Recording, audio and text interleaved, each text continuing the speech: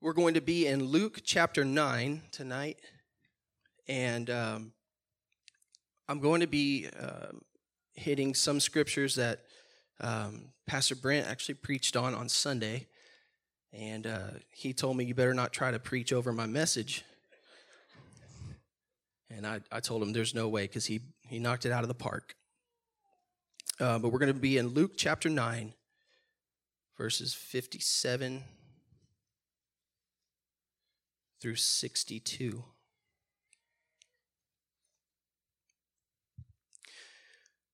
It says, "Now it happened as they journeyed on the road that someone said to him, 'Lord, I will follow you wherever you go.'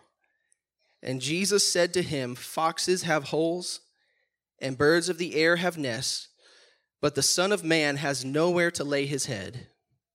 Then he said to another, 'Follow me.' But he said, 'Lord, let me first go and bury my father.' Jesus said to him, 'Let the dead bury their own dead, but you go and preach the kingdom of God.' And another also said, 'Lord, I will follow you, but let me first go and bid them farewell who are at my house.' But Jesus said to him, 'No one, having put his hand to the plow and looking back, is fit for the kingdom of God.'" So tonight I'm going to speak to you on set your hand to the plow. And before we begin, I'm going to ask our bishop to pray over the word. In the name of Jesus, your presence is manifest in this place tonight. I'm asking God that your anointing will continue to rest on your male servant. Let him deliver the counsel of your will. I'm asking God that this word go forth in power and demonstration and manifestation. Let it fall on good ground in this place. Let it produce what you purpose. And on your command, God, if you see fit, allow your angels to minister in this place tonight. We give you the honor, the glory, and the praise. In Jesus' name, amen. Amen. Thank you, Bishop. You can clap your hands to the Lord as you're seated tonight. So I've been reading this passage of Scripture, and I haven't been able to get away from it. And there's just something about it that has really struck me. And so I'm going to do my best to break it down for you, but let's reread a little bit. Verse 57, "It happened as they journeyed on the road that someone said to him, 'Lord, I will follow you wherever you go.' So this man sees Jesus, and he declares to him that he will follow him wherever he goes." Now, that's a powerful statement, because that is without condition. That is saying, it doesn't matter where you go, I will be there. And that it's making a commitment, which sounds really good when you say it, but when it comes down to really breaking down what that means, is you've got to be in it thick and thin. Whether times are good, whether times are bad, whether it's convenient for you or whether it's not, you're making a commitment to the Lord that I will be there wherever you go. I'm going to follow you. And I like the word follow there, because it doesn't mean, God, I'm going to go where I feel like going and you'll meet me there because we have a relationship. It's saying, God, I'm going to follow where you go. I will go where you lead me. I'm not going to dictate the circumstances of how I live for you. Where you lead me, that's where I will be. And Jesus tells him, he says, "Foxes have holes, and birds of the air have nests, but the Son of Man has nowhere to lay his head." And so when you break this down, you're thinking, well, foxes have holes. This is where they live. These are their homes. They sleep in holes in the ground. They have their families in holes in the ground. Birds of the air, they have nests. They build nests in the trees or on the cliffs or at an elevated position. They're going to build their nest, and that's where they're going to sleep at night. That's where they're going to raise their young. That's where they're going to live their lives when they're not out flying and searching for food. But Jesus says the Son of Man has nowhere to lay his head. Now, lay here is talking about the deliberate laying of his head, into a position of rest. So the Lord was letting him know, you say that you're going to follow me wherever I go. I'm going to go ahead and let you know now that what I do here on this earth is not an easy thing. What I was sent here for is not going to be convenient for you at times. There may be times where you want to take a break and lay your head and rest. But God did not send me here to lay down and rest. He sent me here to minister to the lost. He sent me here to preach to the brokenhearted, to the poor. He sent me here for a purpose. And because of that purpose, there is no place for me to lay my head and rest. And so he's speaking in a literal sense. I do not believe Jesus was a homeowner. I don't believe that on the weekends he came home and flipped the TV on and watched College Game Day. He had stuff to do. He was busy about his Father's business. And so when we think about what this means to us today, God is not telling us that we need to sell all of our belongings and go out and continually travel doing the will of God. But what he's saying is, if you're going to follow me, you cannot take days off. You cannot rest from the purpose that I have for you. You must continually follow me, whether it's convenient for you or not, whether you feel like it or not. It doesn't matter what comes your way. You said you would follow me wherever I go. And if I'm moving, that means you also must be moving.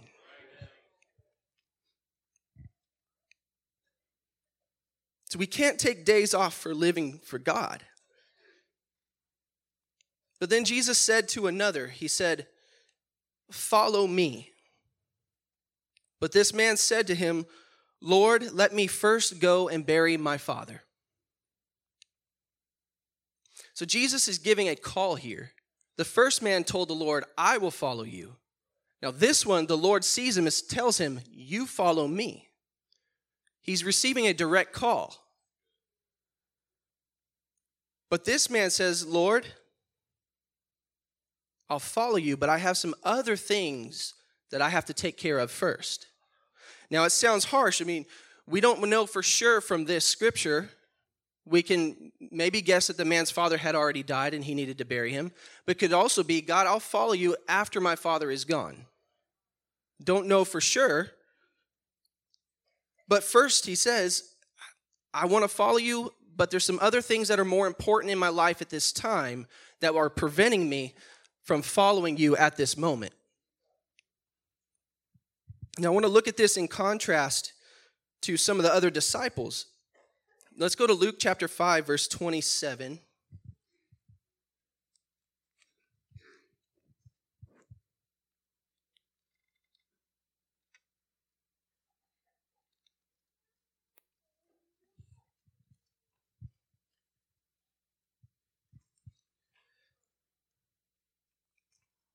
Luke chapter 5, verse 27 says, "After these things he went out," talking of Jesus, "and he saw a tax collector named Levi, also called Matthew, and he was sitting at the tax office. And he said to him, 'Follow me.' So he left all, rose up, and followed him." Verse 29, "Then Levi gave him a great feast in his own house, and there were a great number of tax collectors and others who sat down with him." So this is in great contrast to this man that the Lord called in Luke chapter 9. This man said, "Lord, there's some other things I need to attend to first before I follow you." But Levi, or Matthew, is sitting here in the tax office, and the Lord says, "Follow me." And he doesn't say, as a tax collector, "Lord, let me first swindle a few more people." He didn't say, "Let me finish up my paperwork and my accounting." He didn't say, "Lord, that sounds good, but I need to wrap some things up here. Let me talk to my employer and see if I can have a period of time off." What Matthew did is he packed up his things, left his work there in the office, and said, "I'm following you," without question. All he said was, "Follow me," and he said, "I will go."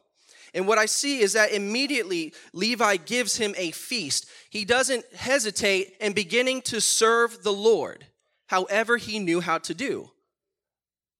But this other man had other things that were taking precedent over following God.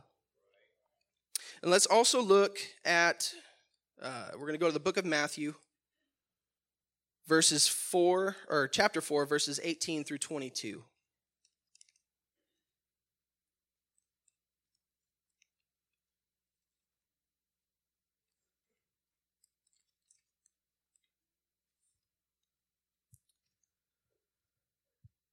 Verse 18, it says, "And Jesus, walking by the Sea of Galilee, saw two brothers, Simon called Peter, and Andrew his brother, casting a net into the sea, for they were fishermen. Then he said to them, 'Follow me, and I will make you fishers of men.'" Verse 20 says, "They immediately left their nets and followed him.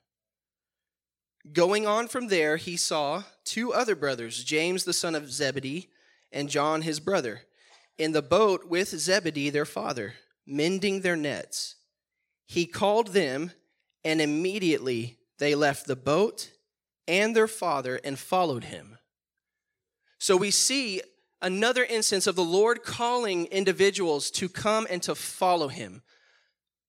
There's not much detail other than "follow me." I don't know if they had ever even heard of this man before.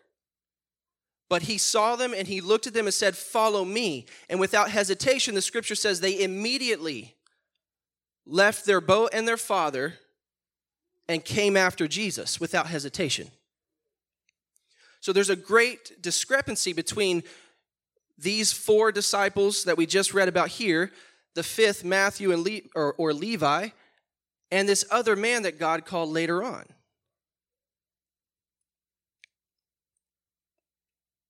Can you imagine being in the boat with your own father, with your own, working your profession, and someone walks up to you and says, "Follow me." And in that instance, you have to decide, am I going to do that? Or am I going to stick to everything that I've known in my life up to this point and give myself unto that? Because God may be requiring some things from each of us in here, saying, "I know this brings you comfort. I know this is what you've grown up doing. I know this is what you know. But I'm calling you to something greater, and there's a decision that has to be made. Are you going to follow me now because the door is open before you now? Or are you going to stick to what you've already always known, what is comfortable to you, and wait for that door to close?"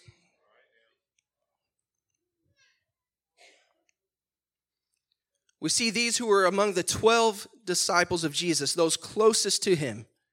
They made the choice to immediately get up and follow him. Now let's go back to Luke chapter 9.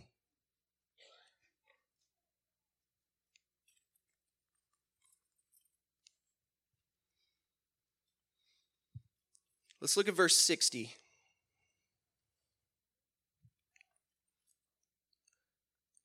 says, "Jesus said to him," the man who said, "Let me first go bury my father," he says, "Let the dead bury their own dead, but you go and preach the kingdom of God."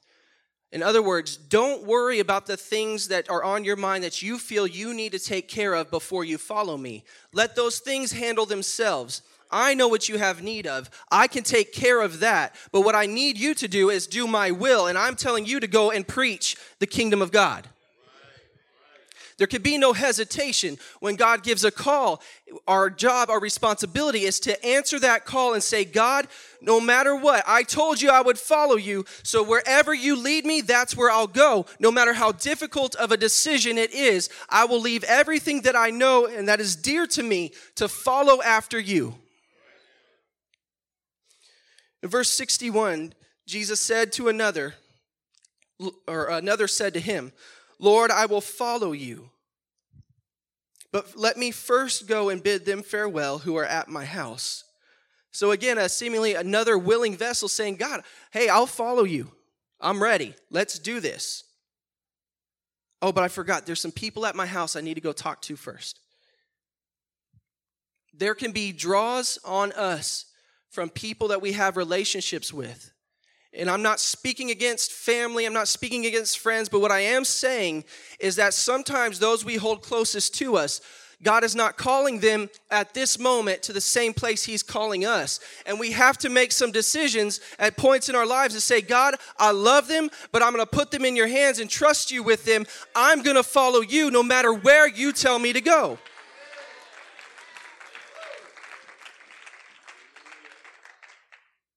Some tough things sometimes that the Lord will ask us to do, but it's a test to see, do we really mean the things that we've prayed? Probably everyone in here can lift their hand and say, yes, I have prayed something along those lines. That, Lord, I want your will for my life. I will follow you. I will go where you want me to go. But when God comes and He says, okay, I heard your prayer. Now it's time for you to fulfill that prayer. What are we going to do when we're faced with the reality of those remarks? So the Lord says to this man, no one having put his hand to the plow and looking back is fit for the kingdom of God. So we're going to talk about setting our hands to the plow. I'm going to break a few words down for just a moment. The word put here, no one having put his hand to the plow, it literally means to throw upon. So if you're putting your hand to the plow, a plow being a tiller of the ground, a tool used in agriculture to disturb the soil, to prepare it for seed. If you're putting your hand onto the plow, you're throwing your hand onto it. That is a deliberate action that you're taking. You're making the choice to place your hand upon this instrument. Your hand is not being forced upon it. No one's grabbing your hand and throwing your hand onto that plow. You are in control of your hand. So if you're throwing your hand upon the plow, you have made the choice to grab that plow. So Jesus says, no one having put his hand willingly to the plow and looking back is fit for the kingdom of God. That word looking there means to see, to observe, to discern, to perceive, and it also is frequently implying special contemplation. So if you have put your hand to the plow, but you are looking back or looking behind or looking at what has already passed with special contemplation, trying to perceive the things of the past, trying to look back and understand things that are already in the past, the word says that that person is not fit for the kingdom of God.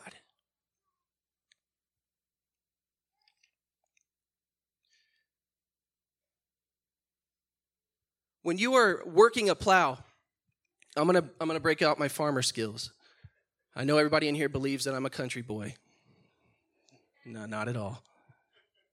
Born and raised here inside 410. Amen. If you don't know what 410 is, that is the small loop around the inner part of the city. I am definitely not a country boy. Although when I get around Prophet Massey, it starts to come out a little bit.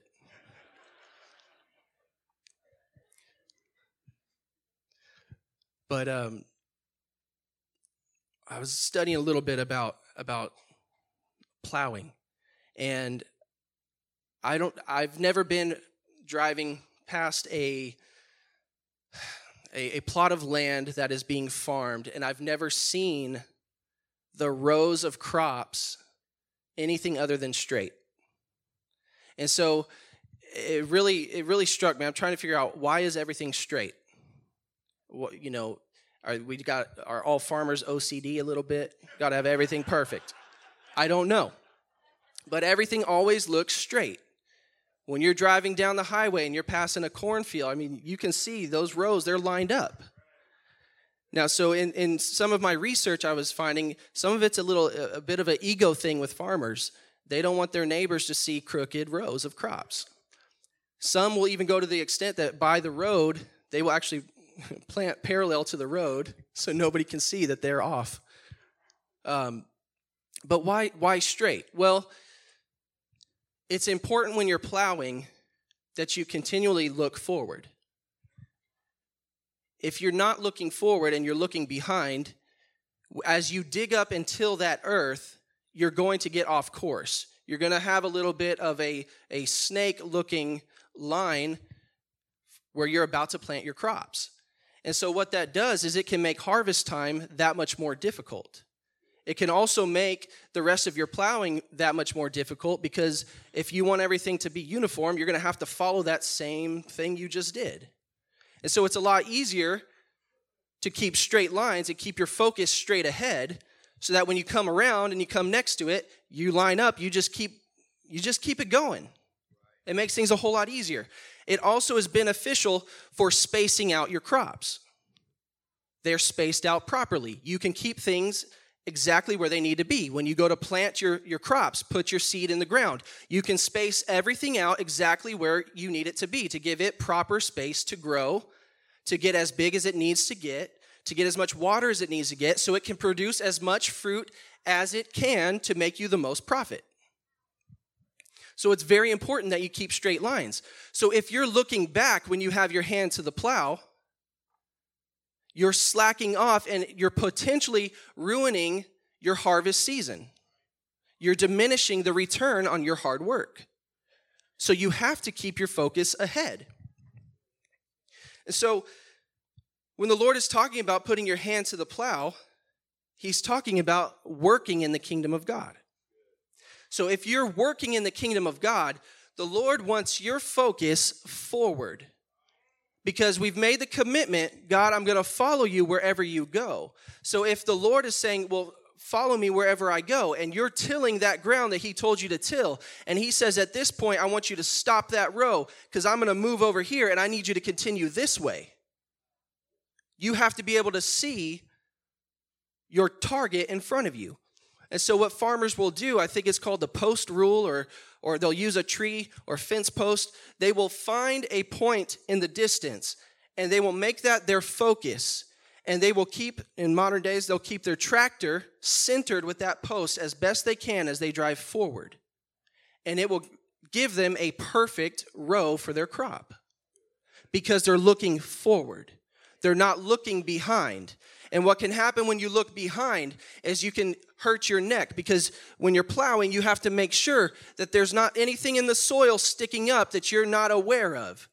Because if you hit something that's in the ground, something like a tree stump or a rock that you didn't know was there, what happens when you hit that and you're looking behind is it can jostle you and it can actually injure your neck or your back because you're not focused on what's ahead. You could tear up your equipment, that's right. In the old days, when you used a mule or a horse or whatever, an ox, whatever they were using, and they had this rudimentary equipment, the last thing you want to do is hit something that's immovable in the ground. So you have to keep your focus forward, because if you don't and you hit something and you break your equipment or you injure yourself or your animal, your crops, you're losing that time that God has given you to get your stuff in the ground to produce the fruit that you need for harvest time. So it's very important that we keep our hands to the plow. Now, the word fit here, it means well placed. It means appropriate. It means ready for use. It means well adapted. So when we are looking back, we are not well placed in the kingdom of God. When we are looking back, we are not appropriate or ready for use in the kingdom of God. Because our focus is no longer on the Father. It's no longer on his will. It's no longer on what he's told us to pursue and to move forward towards. Now it's on things in the past that's already been covered under the blood, that God said, hey, I've forgotten about that already. Why are you trying to dig those things up? And most likely what it is we've allowed the enemy to get into our hearts and our minds and cause us to dwell on things that God has already taken care of and get our eyes off of him. But he wants our focus to be moving forward. How many are ready to move forward with what God has for your life?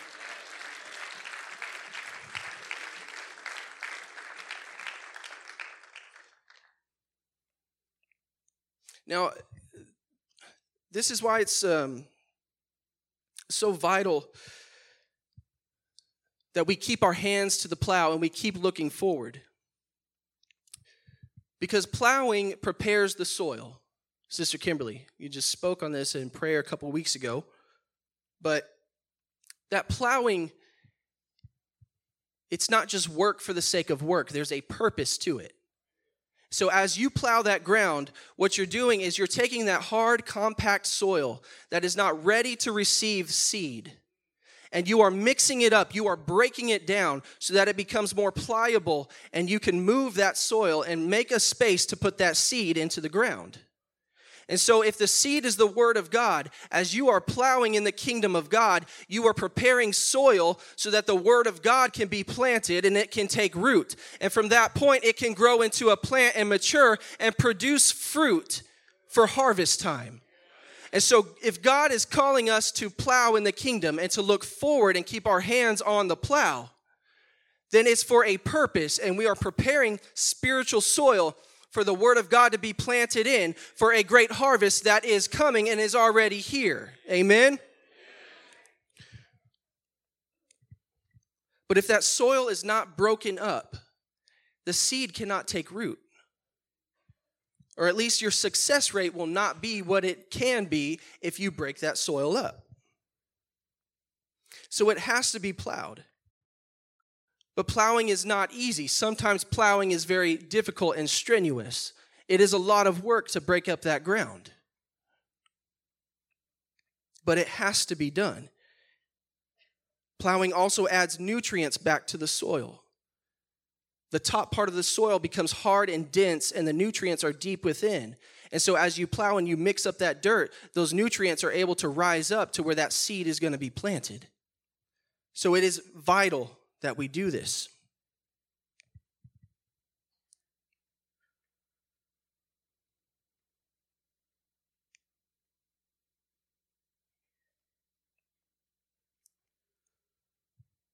Church family, we have to plow in the kingdom of God. Now, my responsibility is to plow where God has called me to plow. I am not going to try to go to another man's field and plow something that God has not called me to plow. I am not going to volunteer to go to a place that God did not tell me to go to and say, break up this ground. I'm going to stay in the field that belongs either to myself or to the master above me that says, I have hired you to work in this field, and until I release you to go somewhere else, you cannot plow in another field. I'm going to stay where God has me and plow exactly where God has told me to plow. And if I go and I take my equipment and my animals, or I take my machinery and I go to plow somewhere else, and that machinery, equipment, it fails, that is on me. That is not the responsibility of anyone else to fix that. I have made that mistake, and I must pay the consequences.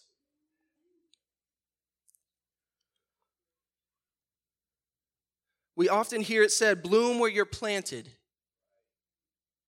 Do your best where God has placed you.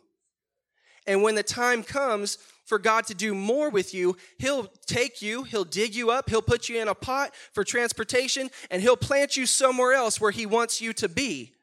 And you can trust that you will not go into shock and die. God will make sure that you survive that transplant. But until then, we've got to stay where God has planted us.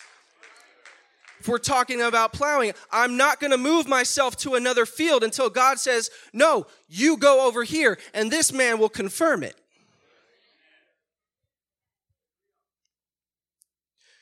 Because when we're talking about the kingdom of God, this field that we're all laboring in, really, it is not our own field, but it belongs to the Lord.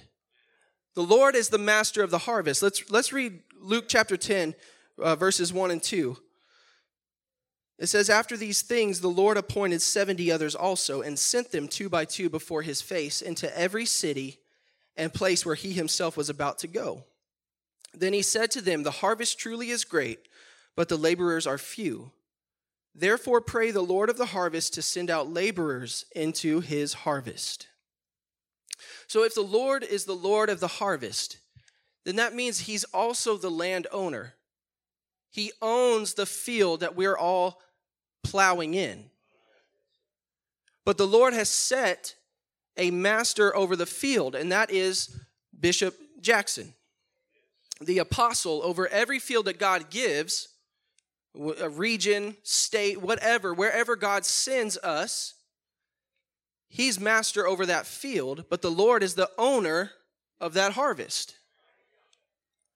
So where we are working, where we are plowing, it is not our own. So we don't have the authority to say, well, I feel like plowing this direction today.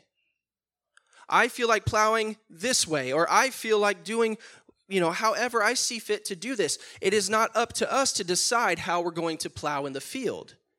We take our instruction from the master who's been put in charge over the property. And so I cannot make decisions based off of what I feel. I have to make decisions based off of what I've been instructed.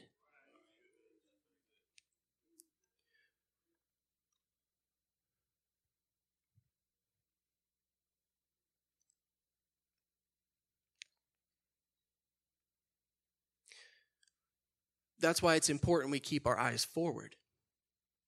Because if we're looking back while we plow in someone else's field, we're making mistakes in something that doesn't belong to us. We're making mistakes with something that we don't feel the repercussions of our actions like those above us do. There's a chain of command. The greenhorn on the job site makes a mistake.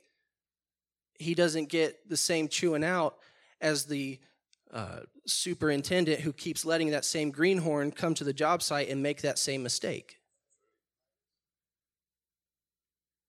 So we don't have a right to do whatever we want in God's field. We have to follow the instruction that's laid before us.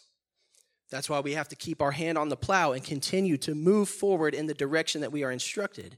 And that direction comes from the man of God.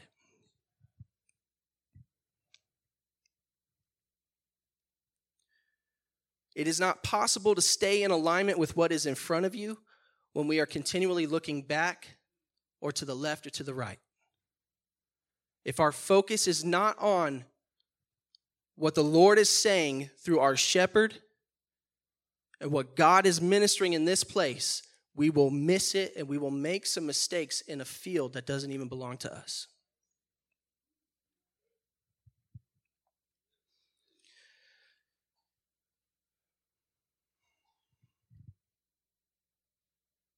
Now,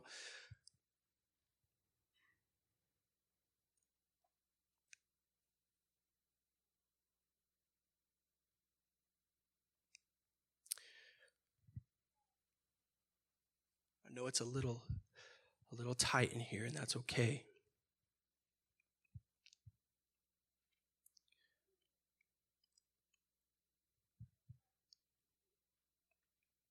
I didn't intend to stay there as long as I did. However, I do feel that someone needs to hear that you have to stay in the field that God has called you to be in. And when the Lord releases you for another field, it'll be in his timing. And he'll let the man of God know.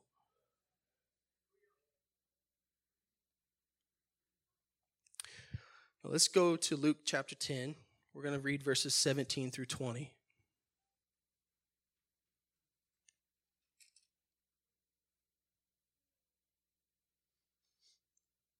Actually, before we go there, I'm sorry, if you could go back to verse 2.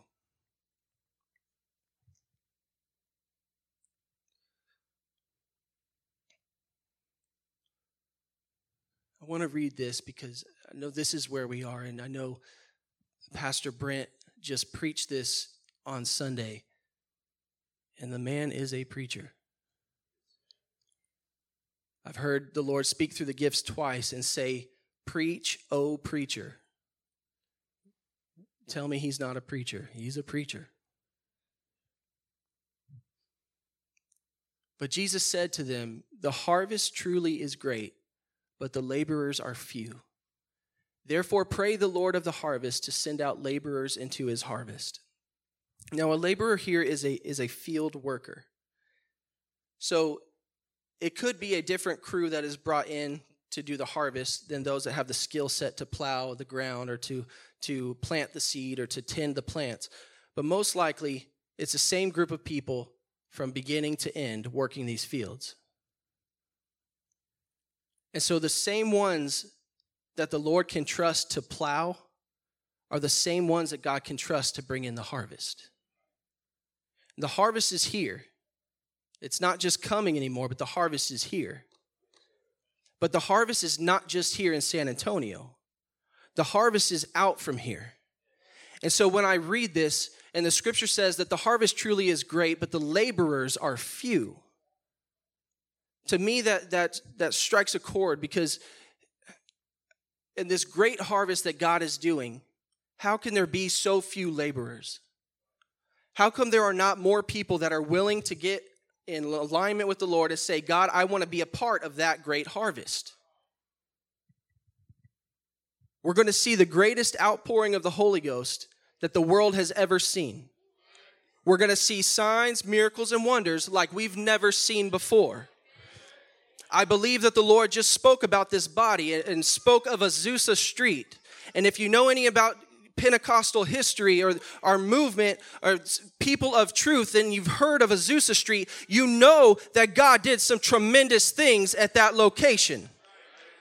And so if God is comparing what he's going to do here to that, but greater, just get ready and buckle up, because God is about to do something amazing in our midst.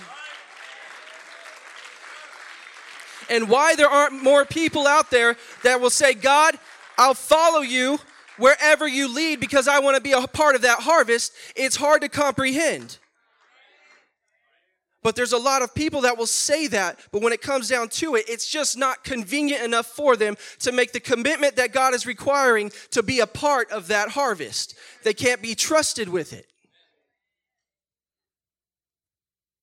So if the great harvest is coming and it's here, but the laborers are few, what a blessing it is to be a part of this body that God has called out.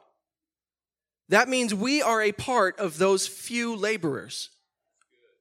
And it says, pray the Lord of the harvest to send out laborers into his harvest. So we have been praying. Pastor Brent talked about having compassion, and he talked about the people of San Antonio. And we are being sent out into San Antonio, into the harvest here. But I think of every individual that's being sent out away from San Antonio, they're going into a harvest. Pastor Moore, Pastor Barlow, Brother and Sister Jansen, when they go, the Binges, everyone who is being sent out are going into a great harvest. But what they're taking with them is the knowledge that they have gained in this place, because they have stayed submitted to this man and have learned how to plow in his fields, so that when they go out, they can institute the same things and see God do what he's doing here where they go.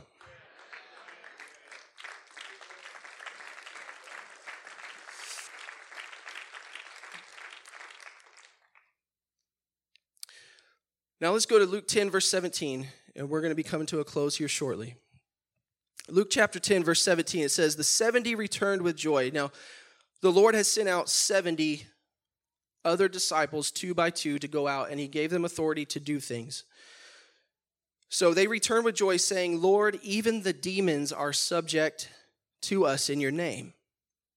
And he said to them, I saw Satan fall like lightning from heaven. Behold, I give you the authority to trample on serpents and scorpions, and over all the power of the enemy, and nothing shall by any means hurt you. Nevertheless, do not rejoice in this, that the spirits are subject to you, but rather rejoice because your names are written in heaven. And I wanted to read this, and I felt this from the Lord. When we're talking about the harvest, and we hear a lot of the same names mentioned over and over. And there's nothing wrong with that. And Prophetess dealt with some things on Monday night. But the thing is, just because their names are mentioned, it does not mean that their role is any more or less important than anyone else sitting in here. And so if God has called you to be a part of the harvest, no matter what role you fulfill in the body of Christ, you are important. But the Lord told these men when they returned, hey, don't rejoice over all of the things that you did while you were out. They saw some wonderful things. But don't rejoice over all of that. Rather, rejoice that your names are written in heaven. And so what that means to me is whatever God calls me to do in this end time revival that he has brought forth, whether it's what I feel in my heart I want to do or not, whether it's as great in my eyes as I think it should be or not, whatever God does through me, it's vital to his kingdom. And I'm willing to do whatever he asks me to do because it doesn't matter what it looks like in my eyes or any other person's eyes. As long as my name is written in heaven, I am doing the will of God and I will make it to the kingdom of God. That is all that matters. But if I want my name to be written in the kingdom of heaven, it doesn't matter how many devils I cast out of somebody. It doesn't matter how many people I lay my hands on and they recover. It doesn't matter all the wonderful works that I did, but I should rejoice simply because my name is written in heaven.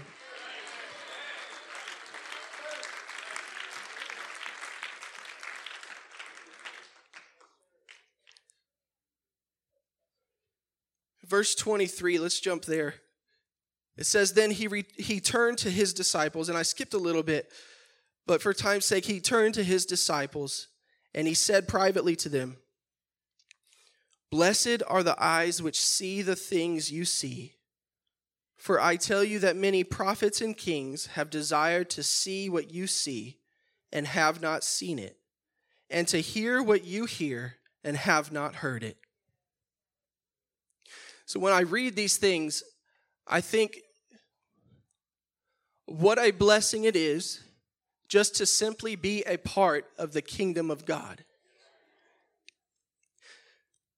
I don't care about title. I don't care about position. I don't care about role in the kingdom. If my eyes can see just a portion of what God is going to do in this place and then the extensions of this place and what God is going to do through Reverend Garza, if my eyes can witness that, what a blessing it is to be a part of his kingdom.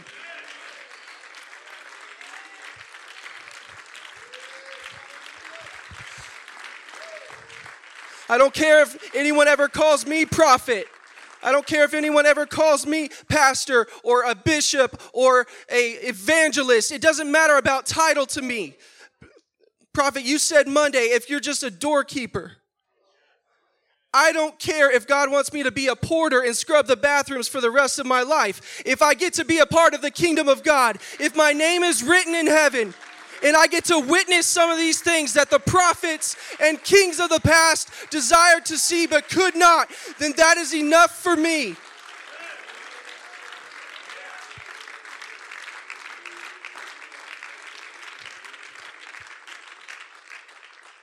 But no matter what I am called to be, what God places upon me, I'm going to do it to the best of my ability. I'm going to set my hand to that plow, and I'm going to move forward towards what God has called me to do. And nothing else. My job is to move forward and to press in to what he has called me to do. You can all stand. We're going to come to a close. If the musician could come.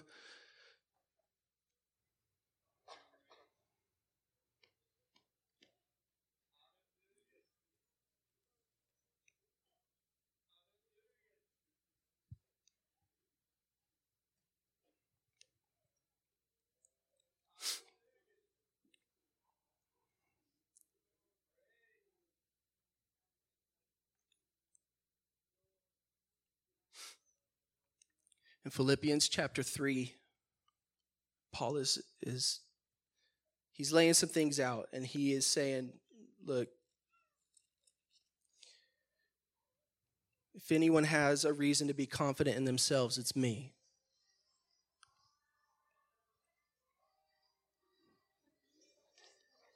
like that. Made me want to bust a move up here. Man. I didn't see my feet start tapping, and I was ready to go.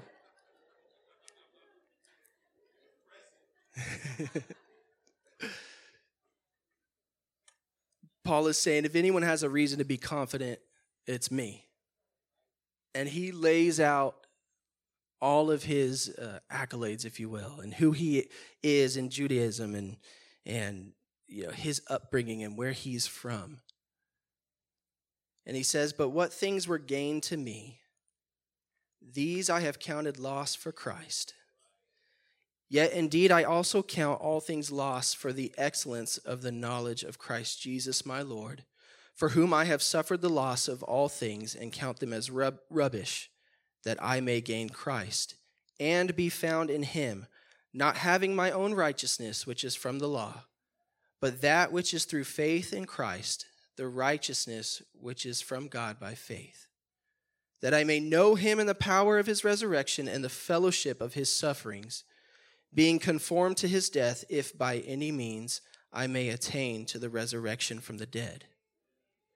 Not that I have already attained or am already perfected, but I press on, that I may lay hold of that for which Christ Jesus has also laid hold of me.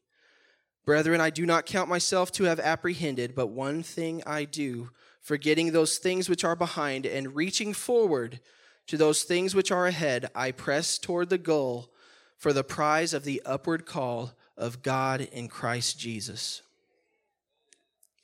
So I read all that to say, whatever we think we have in this life or whatever God allows us to have, none of those things matter if we are not willing to lose all of it to find the knowledge of him and to attain to the resurrection from the dead. We have to press on. Press on. Press toward the goal for the prize of the upward call of God in Christ Jesus. So tonight, our prayer, and if you would like to come to the altars are open. But tonight, our prayer is going to be, God, if I have prayed that prayer, Lord, that I will follow you wherever you go, and I have been unwilling to follow through on my commitment to you, God, I pray that you would help me to lay down the things that seem to be so important in my life, that I may do your will and follow you as I said I would.